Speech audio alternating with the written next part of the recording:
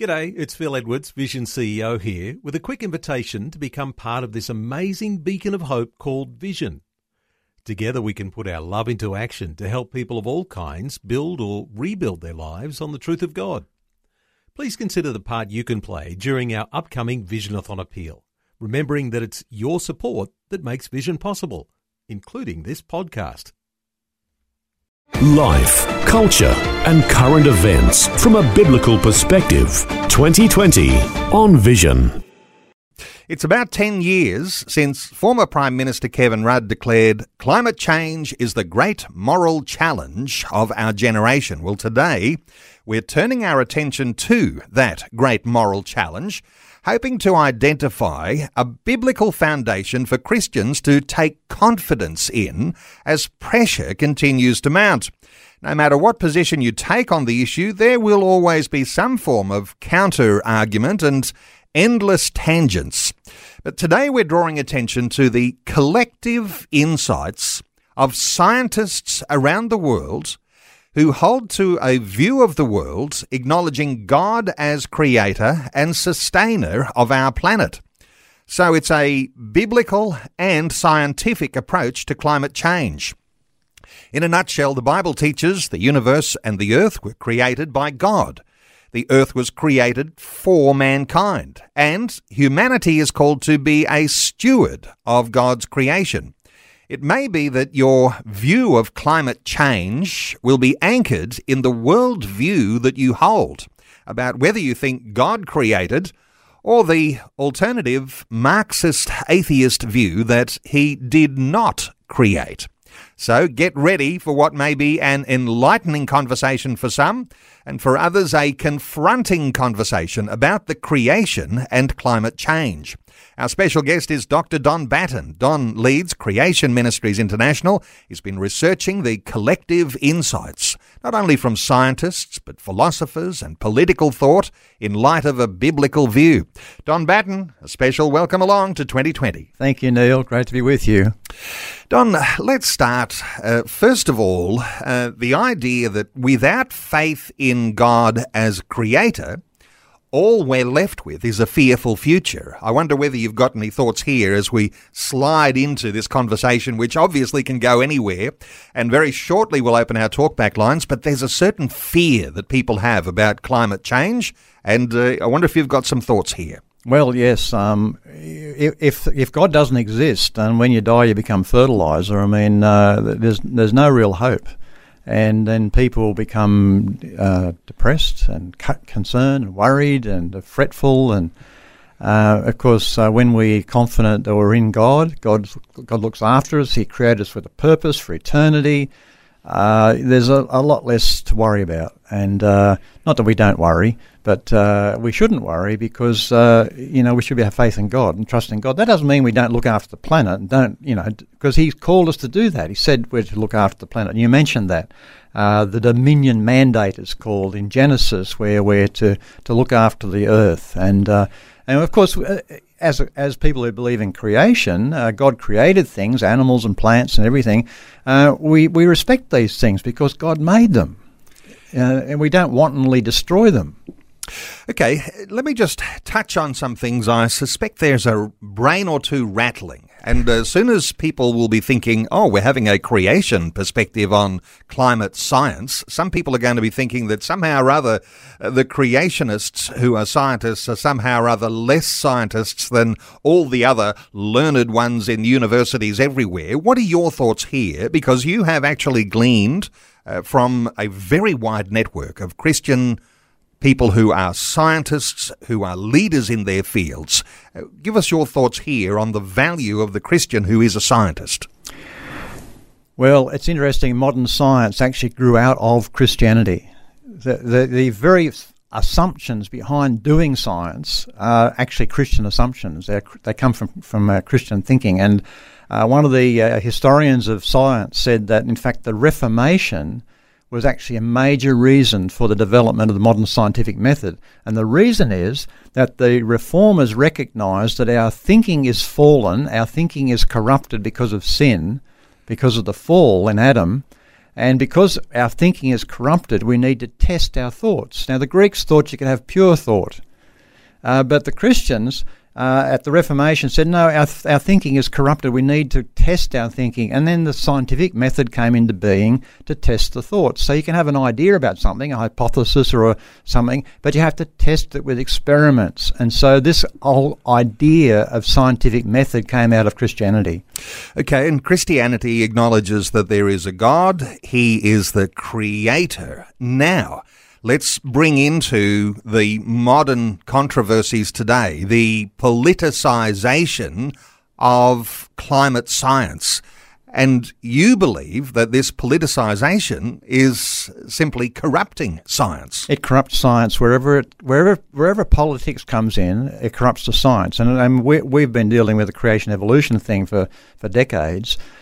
And when you end up with politics and philosophy, atheism wrapped up with it, it corrupts the science. And you see the same thing with climate science. Politics gets involved and it corrupts the science.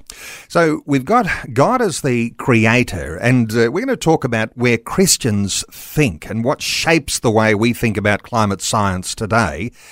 There's a very special and significant event that we've talked about many a time, Don, over the years, which becomes something of a pillar that we can attach our understanding to. And this is the flood of Genesis. Now, just how significant is this? Because I know when we talk about Noah and the flood, a lot of people think about a children's story, but this is not a children's story. This actually now gives us a pillar by which we can now navigate a way forward, understanding climate change. Indeed so. And the people who refuse to believe there was a flood have a problem because you get ice age. An ice age, things get very cold, and then it comes out of the ice age. Well, that means that there must be instability in the climate, and this is where all this comes from. But if we recognise as the flood, the biblical flood explains an ice age after the flood, and because it perturbed the whole earth, and because the flood would have left the oceans, because of the mechanisms going on with volcanic activity and so on, would have left the oceans warm, would have left volcanic ash in the atmosphere, gives exactly the conditions to get an ice age. But if you don't believe in the flood, you have a problem because you have to have instability in the climate. And so they build in instability into their models, and that's where all the panic comes from with the current thinking about climate change. Well, we've had many a conversation about the evidence for the flood with you and with various of your colleagues and creationists over many years, and there'll be plenty of conversations that listeners can look back to by way of some podcast material. But when we talk about this flood, Don, secularists, the people who don't believe in God, are the ones who are deliberately overlooking the flood. We know the evidence is there for the flood, but it's being deliberately overlooked. Yes, indeed. In 2 Peter chapter 3, it says, in the latter days, in the last days, scoffers will come scoffing and following their own evil desires and saying, where is the coming? Where is this coming of Jesus? Because Jesus is not coming again, they're saying. And in saying this, they deliberately overlook, or they are willfully ignorant of, two things: that God created everything, and the earth was covered in water at the beginning, and secondly, by those waters also, the world of that time was deluged and destroyed. So there's two things that these scoffers say: God didn't create, and there was no flood. Okay, and while we're laying a foundation here, we're going to get into some science aspects, but these are important things. One of the things I mentioned in the introduction, God creates the heavens and the earth, and God creates the earth for humanity. Yeah.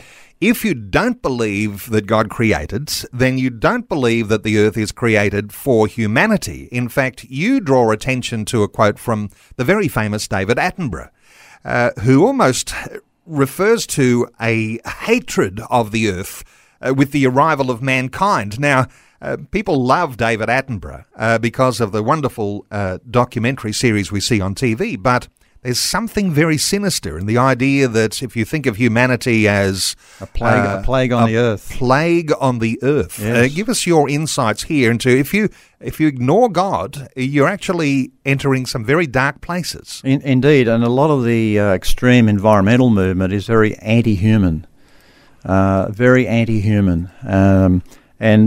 this comes out. And of course, the people who are so anti-human would like to see the Earth rid of human beings. So their mentality is, well, the Earth's been here for hundreds of millions of years. That's a myth too. And people didn't appear until very recently, and the Earth was quite happy without people for hundreds of millions of years. So therefore, it'd be happy again if we weren't here. Of course, they're not putting up their hand to volunteer to disappear. Yeah. But this anti-human attitude is very unbiblical. And the thing is, too, that after the flood, God gave a promise, and he said in Genesis 8, verse 22, while the earth remains, seed time and harvest, cold and heat, summer and winter, day and night shall not cease. In other words, the earth is built for stability. It's built to be stable for a place for us to live. Visions 2020 with Neil Johnson. A biblical perspective on life, culture, and current events. Wonderful to have you along with us on this Wednesday edition of 2020. Our special guest is Dr. Don Batten from Creation Ministries. Don, we're talking climate change. Just quickly, Christians don't deny that there is climate change. Yeah.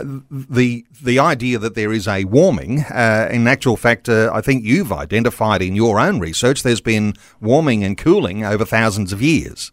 Oh, yes, there's been, in fact, the medieval warm period is called, around about 1000 AD, 1,000 years ago. There was actually warmer than it is now, but it certainly wasn't caused by CO2. So CO2 is a greenhouse gas. It does warm the Earth, but the question is, will the amount we're producing cause catastrophic warming? That's really the question. Let me just jump in here for a moment, because listeners are going to say, who is this Dr. Don Batten? Is he a climate scientist? Is he credible talking about these things? Well, just to clarify here, Don, you're a plant scientist. CO2 is plant food. This is your area of expertise. Take us into what's happening here. The idea that we're hearing that we have to limit the human-generated CO2 so we can cool the planet. Give us your impression here about what's happening so far as CO2 goes. The amount of CO2 we had before the Industrial Revolution was about 295 parts per million. At 150 parts per million, plants actually start to die. So there's actually not enough CO2 for them to live. So CO2 is plant food. So the thing is that the additional CO2 that we have added is actually contributing 30% of the world's food production at present. And that's not just for humans. This is for animals as well. So 30% of the biomass currently in the world is due to the extra CO2. So it's feeding the Earth. The Earth is flourishing. And in fact, deserts are greening because of the extra CO2. Because when you've got extra CO2, they need less water. Now, I've researched this. I've researched CO2, the response of plants to CO2. I've modelled the growth of plants in response to the environment. Part of our training was in agroclimatology. While I'm not a climate scientist, it's certainly been a central factor in my research career is climate and the weather and responses of plants to it and that sort of thing. And of course, my experience in modelling helps me to understand how climate models work and why they're so inaccurate. You are a PhD scientist. Let's talk coal here, and maybe we're touching on a whole lot of things that some listeners might want to take a little deeper when we open our talkback lines after the news, but coal and vegetation are linked. Give us your impressions here about coal. Well, coal, of course, is buried vegetation, which is changed by the processes operating within the earth with the heat and pressure, changes vegetation into coal. So that's where our coals come from. So all that coal was once vegetation growing on the earth, okay, buried when? During Noah's flood. So before the flood, it meant that all the carbon dioxide in the atmosphere was growing all those plants. And you can see that the carbon dioxide level in the atmosphere before the flood was up to 15 times what it is now. And the earth was not cooked. And just to touch on this very generally, but the idea that we've got buried vegetation, isn't that in itself evidence for the flood that we read about in Genesis? Absolutely. All around the world you see buried vegetation, fossils of animals and things, huge animals that must have been buried in masses of mud like we just never see today. And so if we're digging up that coal and burning it, and this is where all the controversy is, and, why are we shutting down our coal mining situations when, with the idea of limiting our own CO2 emissions, there is a certain sense here in which the coal in the ground, it has already been at one point above ground. Now it's underground. What's the difference in the way that CO2 is generated when it's underground or above ground? Well, because of the burial of all that carbon in the ground in coal, after the flood, when the vegetation regrew on the earth, it sucked down the CO2 level. So the CO2 level actually dropped after the flood, and we ended up in a situation where it was barely adequate to feed the earth. And so the added CO2 now is actually helping feed the earth, and not just people, but animals. So if someone says to me they want to see the CO2 level go to pre-industrial levels, I say, well, what 30% of the animals would you like to die?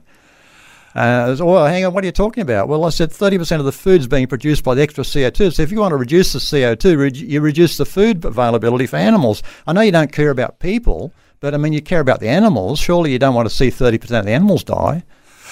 You say that secular geologists agree that ancient CO2 levels were much higher, even 15 times more. Yes. But as you demonstrate, just in a simple explanation, if you don't have the higher CO2 levels, you can't have the amount of vegetation to feed the current population on the planet. Exactly. It will reduce the food availability for people and animals if you reduce the CO2. And adding more CO2 actually improves the food availability. Sometimes we hear from climate scientists and oftentimes people who are quite alarmist about the changing times that the science is settled. You're pointing out some important factors in that if the science was settled, people would be agreeing on a model. But there are lots and lots of models that scientists have around what's happening today. There's over 100 models. And you say, well, if the science is settled, there'd be one model. You know, like E equals mc squared. Everybody's heard that, right? What's that? That the energy in matter, multiply the mass times the square of the speed of light, you get the amount of energy that's equivalent to that matter. So there's no 100 different formulas because it's settled science, right? Settled science, you don't have 100 different models. And because there are 100 models, we have people who are skeptics, because if there isn't an agreement among the science community, there are going to be skeptics. Your thoughts on skeptics? Well, I'm a skeptic. Okay, yes. I'm a skeptic of the fear-mongering and the climate emergency stuff and what Kevin Rudd said about, the great moral dilemma of our day and so on. There are far more important things, and the plastics pollution of the oceans, for example. There are many environmental issues that need addressing, and they're being eclipsed by this. This has taken centre stage, and then we're neglecting more important things. Okay, what skeptics are concerned about is the idea that mass extinctions, of increasing droughts, decreased food production, the increased frequency and intensity of cyclones and hurricanes and typhoons, the increasing number of the intensity of tornadoes, decreasing snowfalls. Not so much the skeptics concerned about that, but when those things are predicted and they don't come to pass, that's fuels skepticism. So the reason why we have skepticism is because people have seen the predictions and they haven't come to pass. They haven't come to pass, exactly. And all those things you mentioned, when you look at the actual data, there's no increase in bushfires, there's no increase in droughts, there's no increase in tornado intensity, there's no increase in cyclone intensity. All these things, there's no evidence of any serious change at all. And, when we had those bushfires back in 18 months ago, in Australia, they're all unprecedented because of climate change. Rubbish. There are times in the past we've had much bigger areas burnt in Australia in the past, and many more people died in previous bushfires. So whatever measure you use, these bushfires were not unprecedented. And what's more, they were not due to climate change, they were due to human negligence in terms of controlling the undergrowth, the fire load, the fuel load in the forests. So they shut up the forests to stop people going in and doing the burning during the winter. And then, of course, you build up all the fuel, and then when there's a fire, there's a conflagration, and all the koalas and all the animals die because of the severity of the fire. But it's not due to climate change. It's due to ill-advised green approach to locking up things and excluding people and not managing them. And when you have a rising population, you have the opportunity for increased politicisation of the issue, politicisation of the 100 models that are available, and the pursuit then of how do we get a controlling power base. Politics is about power, isn't it? And if you can scare the people, then you can bring in all sorts of draconian policies and things, which, of course, increases the power of the politicians. Less than a minute out from news, the Bible position is that we ought not to be afraid of the idea of climate change. Is this one of the things that I think we'll be probably communicating in this segment? We shouldn't be afraid of anything, really. God is in control. But as I said, that doesn't mean we wantonly treat our planet with disrespect. We need to be looking after the environment, but it needs to be done sensibly. Don, I think it's wise for us to start taking some listener calls, and we'll see how many we can get in. 1-800 316 316. Let's first of all hear from Anne. Hello, Anne. Welcome. Hi, how are you? Very well, Anne. Thank you very much. Listen, I think what you're saying is that the things that are happening in the world is what God predicted would happen eventually, more floods and fires and stuff like that, because He predicted that would happen. The one answer I want to ask you, one of the islands is getting more flooded and more water in it. What is the cause of that? Which island are you referring to, Anne? One of the islands, I can't think of it, was they did a documentary on it, and they showed us on this particular island up in the Caribbean. I don't know, it's an island somewhere, and they had showed us where the flood had come, where the water from the sea had come in and taken some of those things, and how it was still coming in. Okay. Well, if you go to the article on creation.com and the article there on the climate change, just search for climate change, you'll find actually the sea level data, which is the idea that the sea levels are rising and flooding the islands. Okay. So the survey of all the islands, not just one, showed that in fact they had gained land area in the last decades. They haven't lost that land area. So they might be able to find one island where it might be sinking. So the island is actually sinking. It's not actually the rise in sea level that's causing that, but it's actually sinking. That's the problem, yeah. Well, Tuvalu, I think we're talking about here. And then, beg your pardon? Tuvalu is the poster child. That's right, yes. But in fact, it's gained land area, and overall, all the islands like that have gained. Overall, they've all gained area. So it's not actually as they claim. Anne, thank you so much for your call. Our talkback line open on 1-800 316 316. So the takeaway from that, the creationist says here, Don, the islands are not being overwhelmed because of rising flood waters. The likely alternative is the truth that there are islands that are sinking. Is that the takeaway from that? It's not the takeaway, no, but you can't just look at one island because it may be sinking, but you've got to look at all of them. And when you look at all of them and you survey all of them, you find that overall they're actually gaining area. Okay, 1-800 316 316. Let's hear from David in Murray Bridge in South Australia. Hi, David. Welcome. Thank you very much. Yes, I was just ringing to make a comment that when the earth was destroyed by water, God promised us with the rainbow to remind us that He will not destroy the earth by water. I agree that we, as Christians, we still need to look after the planet.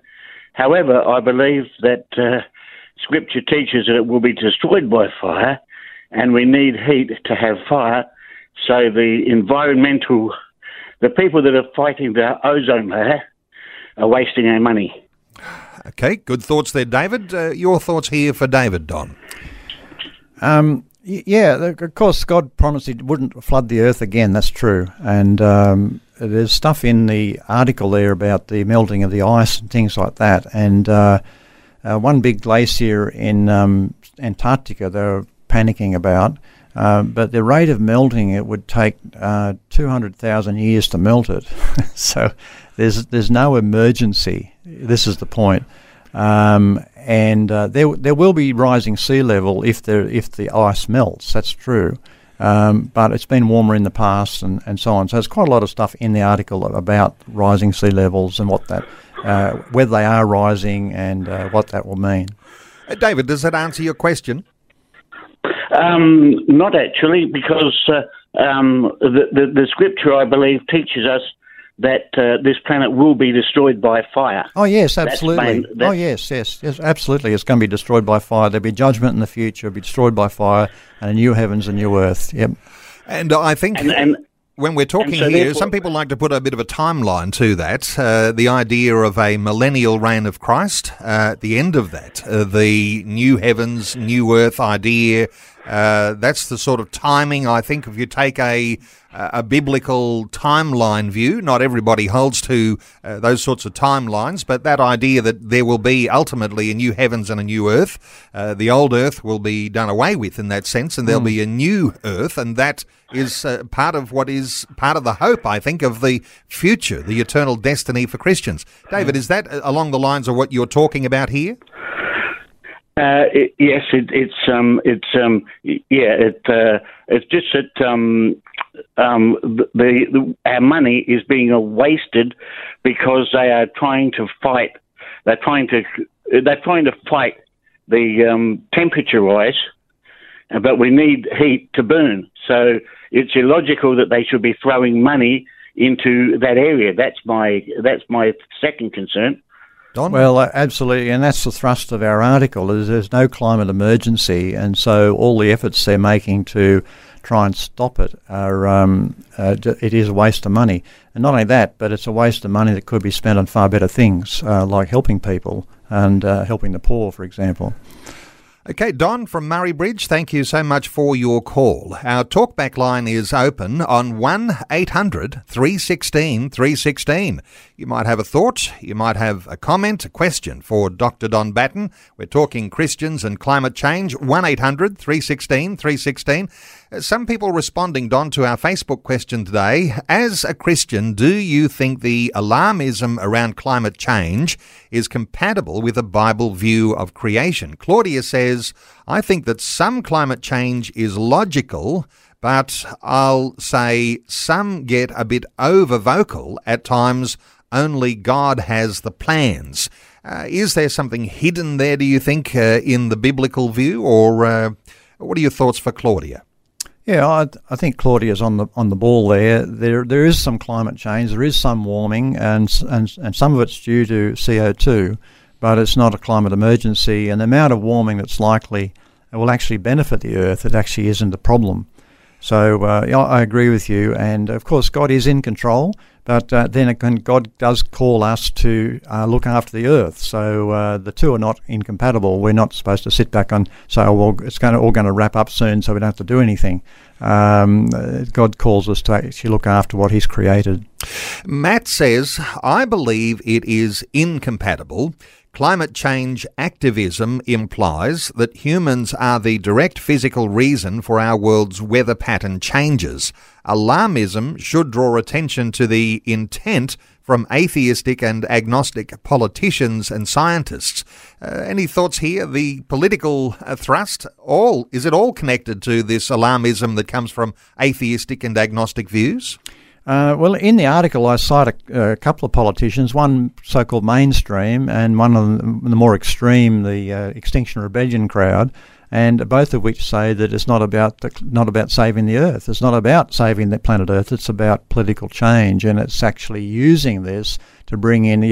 Some people might have heard of the Great Reset. This so-called World Economic Forum. There's a bunch of elitists that think that they can actually completely change the whole political system of the Earth by using climate change alarmism to get people to accept this. Is there a sense here, sometimes people like to think of the idea of controlling the population of the world, in other words, letting some flourish and others diminish, with the idea of control, with the thought that somehow or other the earth is not big enough and there's not enough plant life to be able to sustain a big population. Any thoughts here?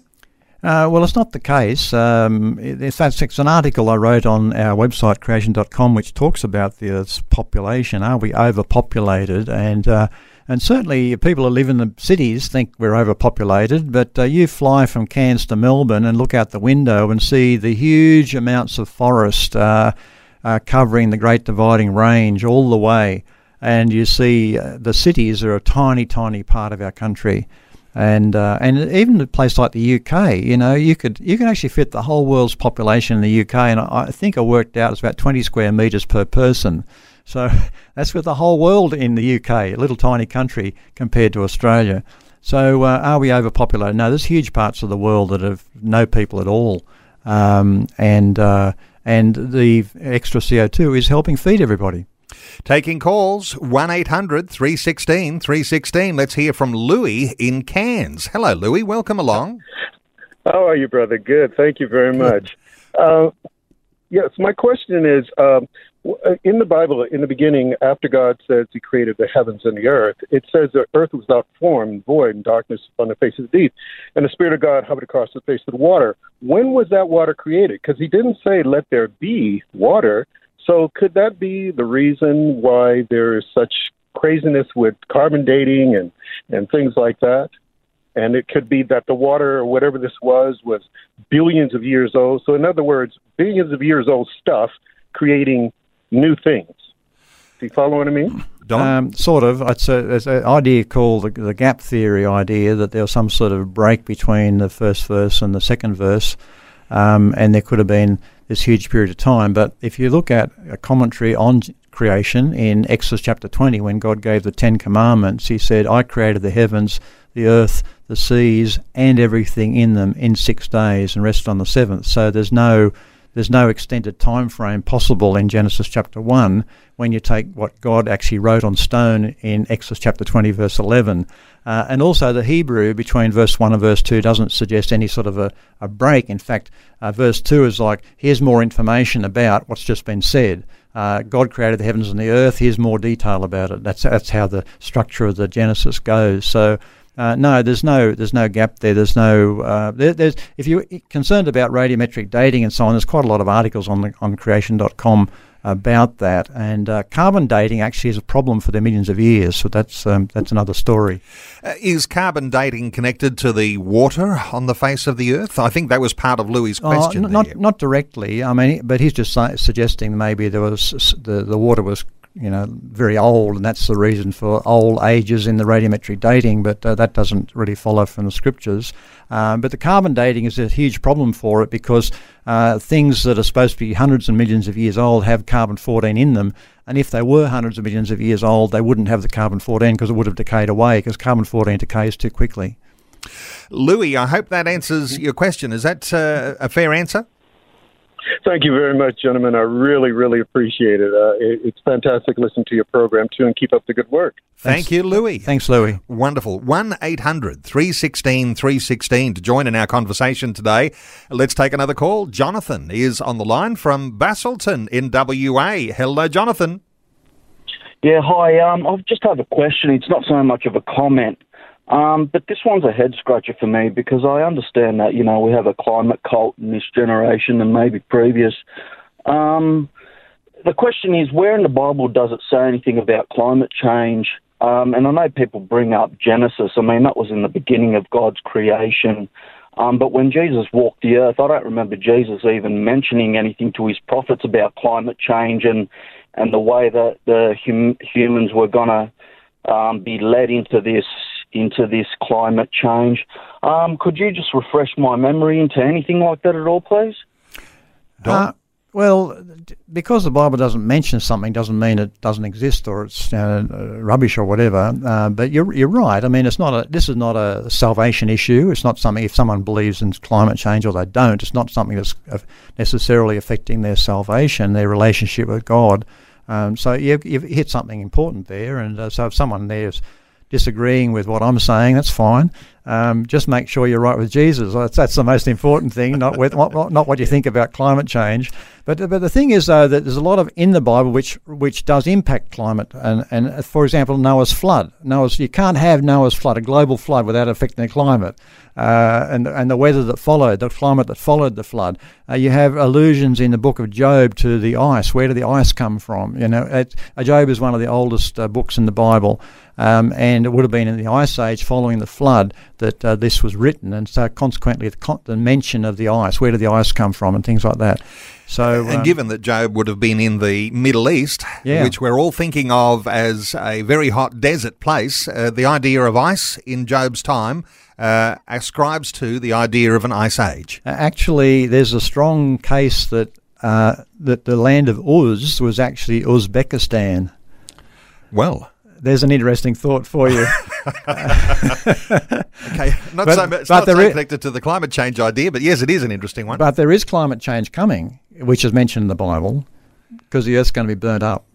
There's going to be serious heat in the future, where there's going to be burned up, and there's going to be new heavens and new earth. So that's extreme climate change. All right. Okay. 1-800-316-316. Thank you so much to Jonathan in Busselton. Let's take another call. Cindy is in Victoria. Hi, Cindy. Welcome.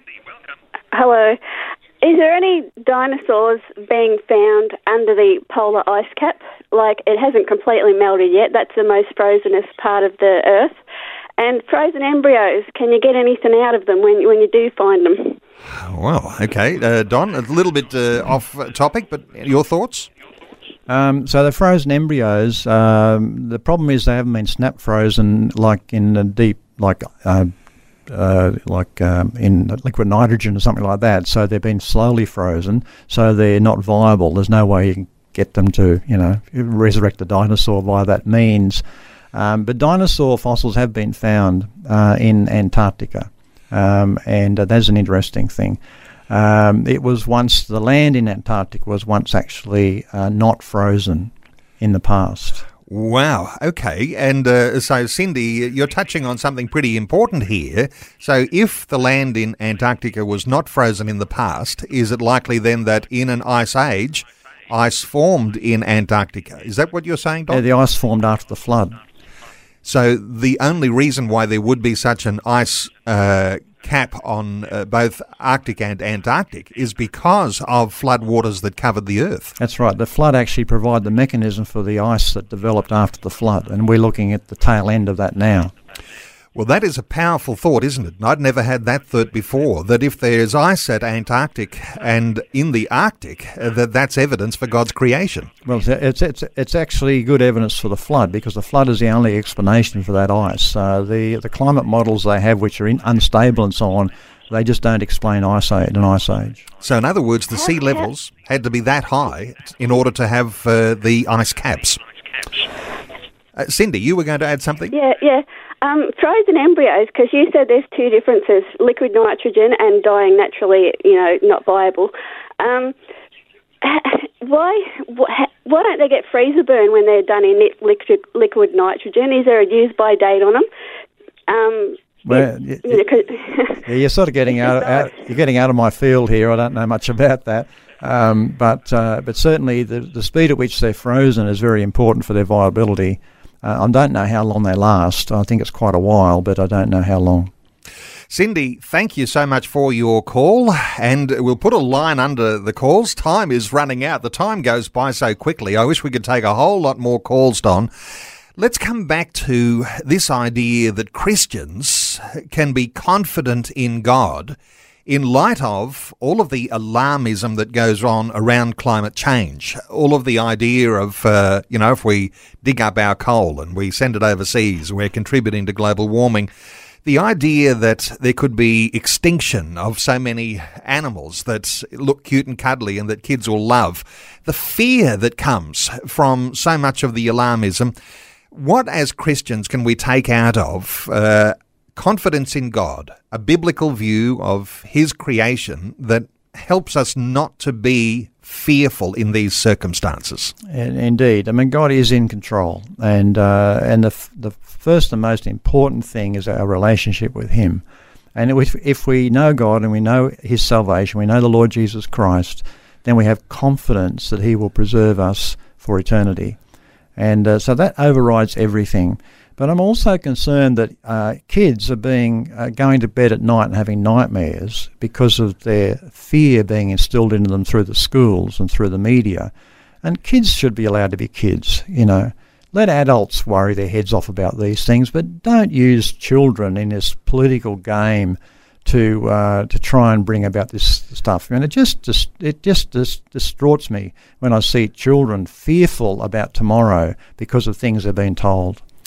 Well, as parents, we have a very big responsibility there. Our children's well-being mentally depends on how we think about whether we understand God as creator or whether we ignore that and say there is no creator. And that will affect our children. It'll affect their own fearfulness for the future because our children need to be able to see that we're confident in the future because our faith is in Christ. Yeah. There's a lot of talk about bringing up resilient children, getting resilience into children. Well, the biggest thing you can do for children to get resilience is for them to have confidence in God.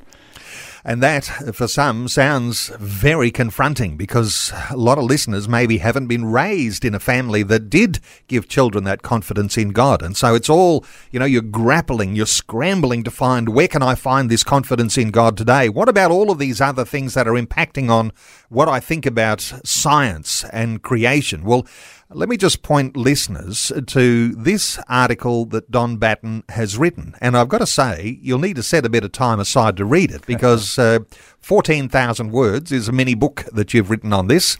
It's a significant article, Don Batten, and my honour to you because having read through, and I haven't read word for word, but it's easy to read. Your clarity of thinking is wonderful. Listeners are going to enjoy reading this particular article. And as I say, you'll need a little bit of time to take in the thoughts that are expressed in this article. But for those who are scientifically minded, you are going to love hearing a perspective on climate change. And Don Batten, who has researched the collective insights from scientists, philosophers, there's political thought in there too, in light of a biblical view. Now, this is how you find it. We'll often say that web address, which is so simple, creation.com, you can simply search on the creation.com website, simply type in climate change, and you'll find the article we're referring to today, written by Don Batten. Don, wonderful getting your insights once again. Thank you so much for joining us on 2020. Thanks, Neil. Bless you heaps. Thanks for taking time to listen to this audio on demand from Vision Christian Media. To find out more about us, go to vision.org.au.